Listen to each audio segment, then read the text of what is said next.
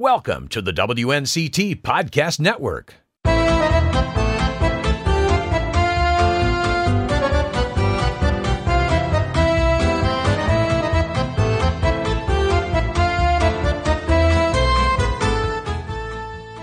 We're headed to France on this latest edition of the People and Places Extra podcast. I'm Ken Watlington.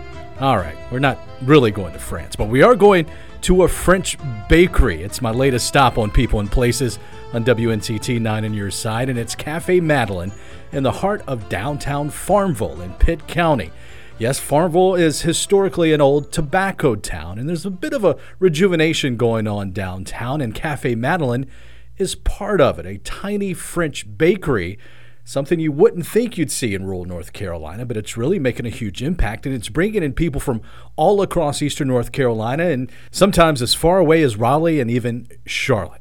I had a chance to visit Café Madeleine to take a closer look at what they do day in and day out, and I caught up with the owner, Coleen Starling, who has quite the background growing up in Kansas to now owning and running a French bakery in Farmville, North Carolina. Take me back to the beginning when you had this love for cooking and baking and creating.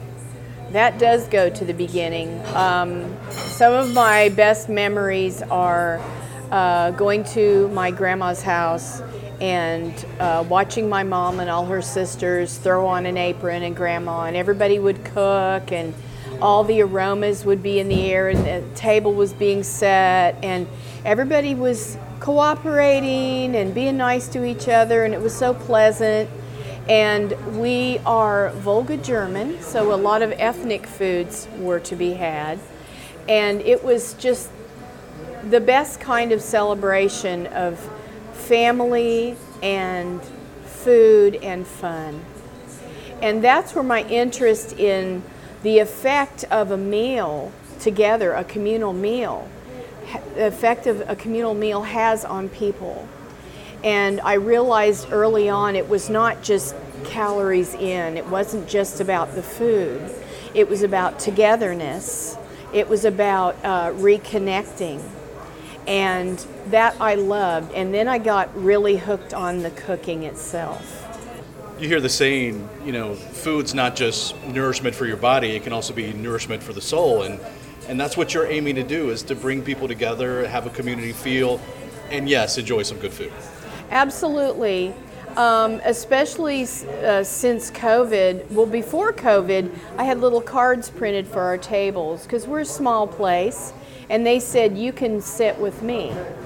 So that people in Farmville would sit together and talk to each other.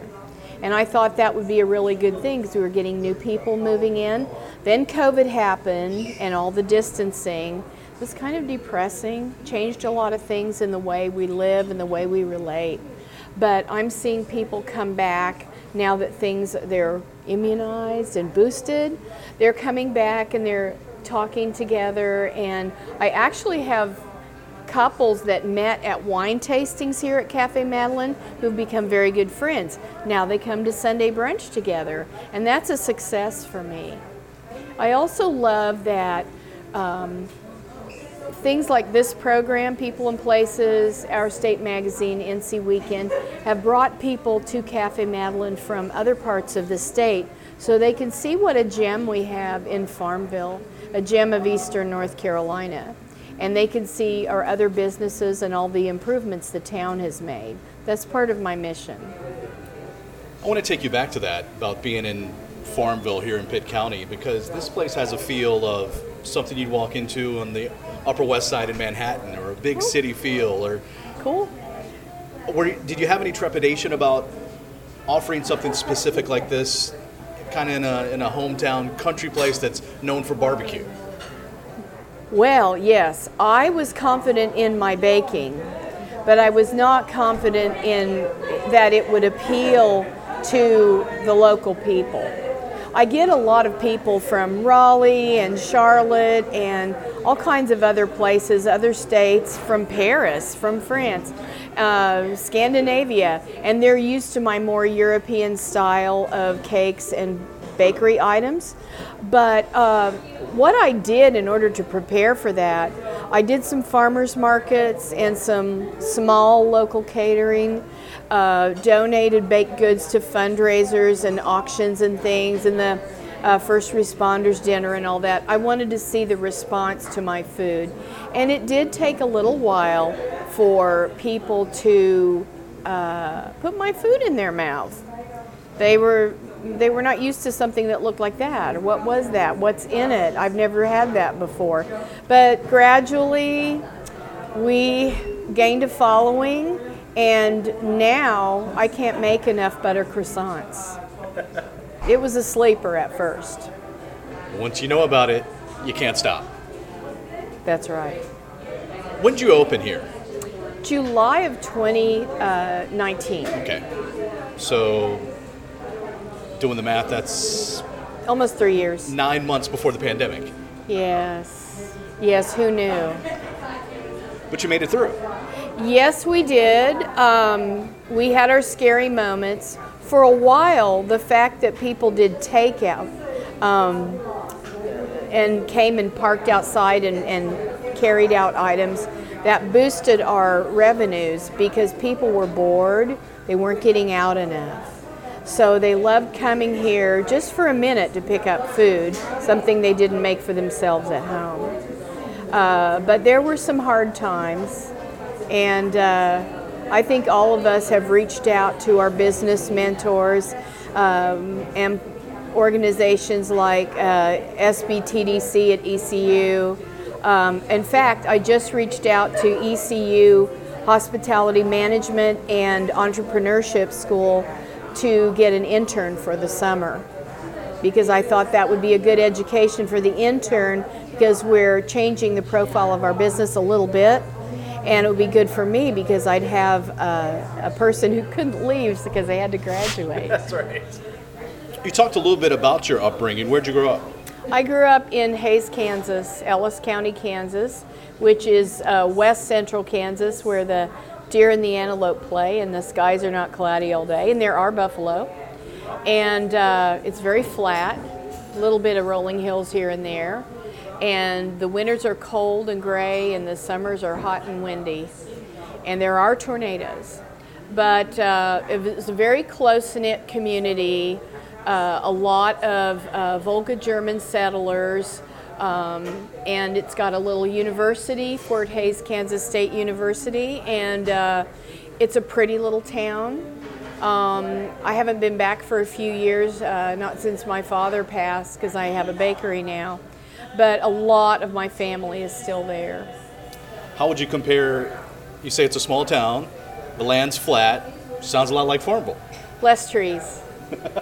But sometimes when the wind is blowing, and I live out in the country in the farm fields, and sometimes if I would close my eyes, I would feel like I was back there. Because it's the wind feels like you're out at sea, there and here. You know, and we're on the same longitude, I guess it is. We're on the same.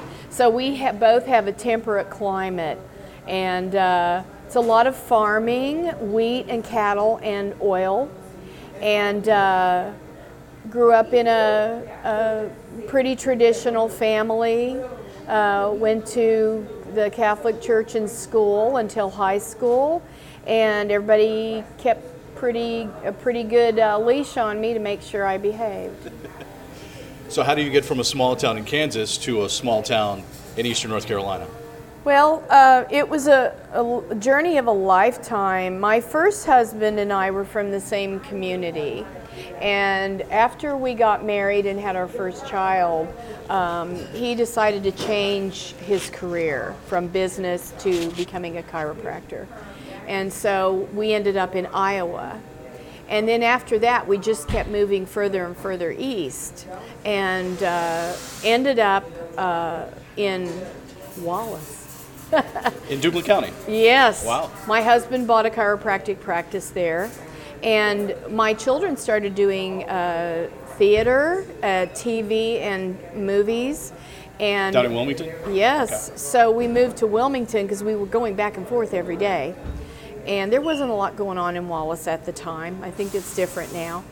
But, and then after some years, he and I parted ways, and I moved up to Wake County. And I had quite an eclectic resume, but it always ended up that I did some kind of food business in there too. Does your experience in all those different stops along the way influence what you're doing here today? Yes, because I saw different kinds of produce and farming. I did get lucky enough to go on a trip to Europe after high school, and that's where that started. I got interested in what the farmers were growing, because in Europe everybody ate a lot of fresh food. And where I was from, it was the age of the can of mushroom soup and the box of rice-a-roni and the packet of Jell-O, and it was supposed to give women industrial food, and it was lacking in flavor and lacking in nutrition and not very imaginative, and it was supposed to give women a break from the kitchen, but it didn't really do that. It just dumbed down our nutrition and our cooking skills. So also I got to see what different ethnic groups in the United States cooked for their families, and that was very exciting. So if a brand new customer comes in, what can they expect? What's something you would steer them to just to get them started, kind of break the seal? Well, usually when they come in, they get a lovely warm welcome from customer service. That's very important. We want to make them feel welcome. And then they usually ask a lot of questions about the food, and we try to find out what their likes and dislikes are and then steer them towards something that will fulfill their appetite. And then we offer them some of our wonderful coffee or a glass of wine, and then it's all good. What's your favorite thing to make? What's the thing that you're just like, this is my thing? My very favorite thing to make and to eat is the butter croissant. When I was younger, a lot of teenage girls get on the scale every morning, and how much they weigh determines how they feel about themselves that day. Well, I have no more vanity left, but my croissants, how they turn out, determine how I feel about my day. Because I want those croissants to be perfect every time, and I've worked a lot of years to perfect them, I hope. And we are starting to sell more and more croissants every day. What response have you gotten from the community about having something so unique in such a beautiful location, in a great setting, and obviously amazing food? It's been amazing. I just did a small catering for the Chamber of Commerce. I do things for the mayor's breakfast. I did something for a Boy Scout honoree, Man of the Year, John Moore, our mayor. That was my first big grazing table for 200 people. That was a little bit overwhelming. It was a nail biter, but it turned out really well. The city, the town businesses and the town leaders are very much on our side. They love to have new businesses in Farmville and something unique, and also something to provide amenities for people who are moving here who may have been used to other things where they lived, and they want to find them here in Farmville. So hopefully we're a draw there too, because a lot of houses are being sold. Yeah. And being built, as I noticed on the way in, too. Yes, I'm very excited. It's good to have variety. Absolutely. I like diversity in the community. We have people from everywhere, from every state and every country, and they all bring something to Farmville.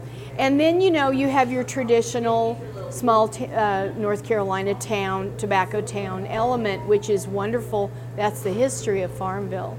And you want to honor that and preserve it as well.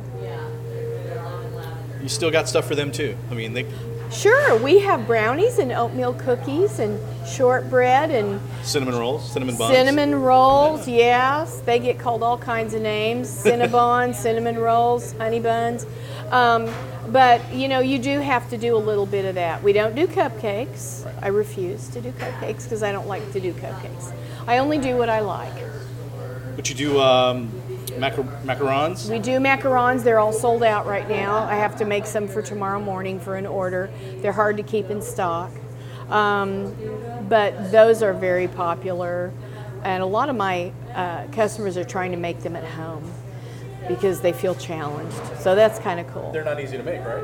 They're horrible. If it's a little bit too humid, they won't work, and you do all this work and you don't know if they're going to be okay until you pull them out of the oven. And sometimes you get your heart broken, but you just keep trying because they're so delicious. It's the beauty of the chase to perfect it. Yes, it is. And baking is a science and an art. You have to understand the science, but then there's that indefinable something that a person brings to their baking that is the artistic part. And I think most professional bakers are terrible perfectionists. So perfectionism is doomed to failure. So you're just going to keep trying and trying until you get something perfect. But you never learn everything. There's so much. We were talking before we started recording. You said that you got here at 2 a.m, had a cup of coffee, and haven't really had much to do since then. Much to drink or eat. Is that a typical day? Do you typically get here around 2? I always get here at 2 o'clock. So take me through the kind of a typical day. Okay. Get up at 1 o'clock in the morning. Make sure my cats and my dog are not in a panic that mommy's leaving. Give them a little treat. And get here about 2. Fire up the coffee maker with some dark roast Lenoka, Paris Nights.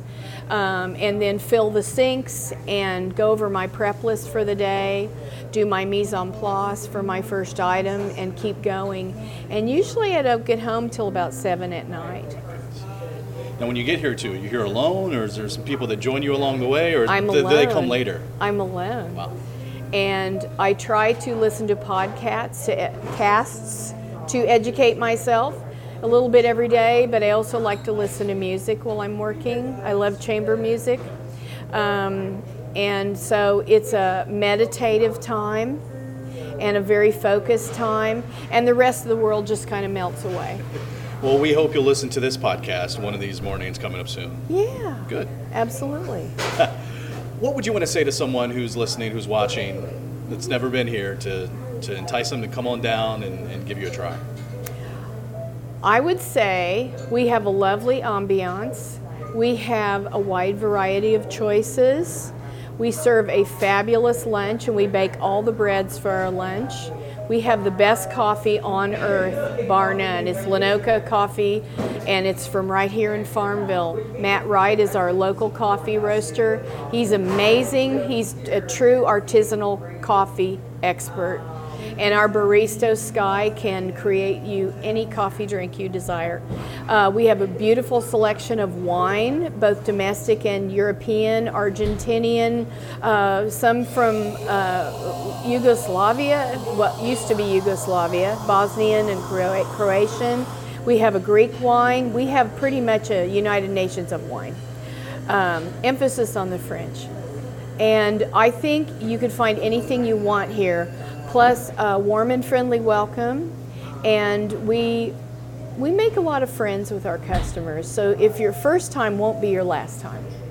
This has been the steepest learning curve of my life besides being a mother. This is a very steep learning curve, and it's scary and it's fun, and there's elation and there's crying and there's planning and there's sleepless nights. And a food business, everybody who's in the food business knows you miss things with your family and your friends. But hopefully I'll get to the point where either I can just run the business and have people in here working who are excellent, or I'll pass it on to another person who has a passion that I have for excellent baking. That's what I hope. Just be prepared to work harder than you've ever worked in your life if you do this. It's not easy. If it was easy, there'd be a bakery on every corner. And I think there should be a bakery in every town. And so I'm glad to see some bakeries in the little towns around here, little and big. And I'd like to see more people go into the field, and so we can raise the level of culinary employables in eastern North Carolina. It's all about diversity. Absolutely. We have future plans. That's what I wanted to ask. What does the future hold? Expansion or? We built this beautiful coffee bar because we felt a piece was missing, and it was espresso drinks. So this is something, I think we're the only espresso machine in Farmville. I'm not positive. There might be one at the pizza place, but this is the only one I really, truly know about. And it's a big investment, but we feel that Farmville deserves a fantastic cup of coffee. And the next plan we have is and we're going back and forth with this a little bit because it's hard to get things done right now after COVID. We're going to put an arched opening in the wall between this space and the building next door, which we also own. We're using it for storage right now, but we want to have a bigger dining room, and I'm looking for an antique wine bar. Michael Cable over at Woodside is looking for an antique bar for me, and I think there will be wine tastings every Saturday at 3 o'clock. You've got the vision. Yes, I do. I want us to be busy all the time. I want us to see more chairs and tables out on the sidewalk. Yeah. And my thanks to Coleen Starling for letting me come out and learn more about Café Madeleine. I really enjoyed the croissants, by the way. It's one of her favorite things, as you heard her say, and it's definitely now one of my favorites. Got the croissant with the chicken salad. Oh my goodness, that is a good lunch. So if you're ever in the area around Farmville, stop by, say hello to Coleen, and try out all the great goods there at Café Madeleine. To watch the video portion of this People and Places segment, go to WNCT.com. Click on the On Your Side tab. There you'll find the People and Places page where you can watch the feature on Café Madeleine and all the previous People and Places I've done over the last 5 years. Thank you so much for joining me on this latest edition of the People and Places Extra podcast. I'm Ken Watlington.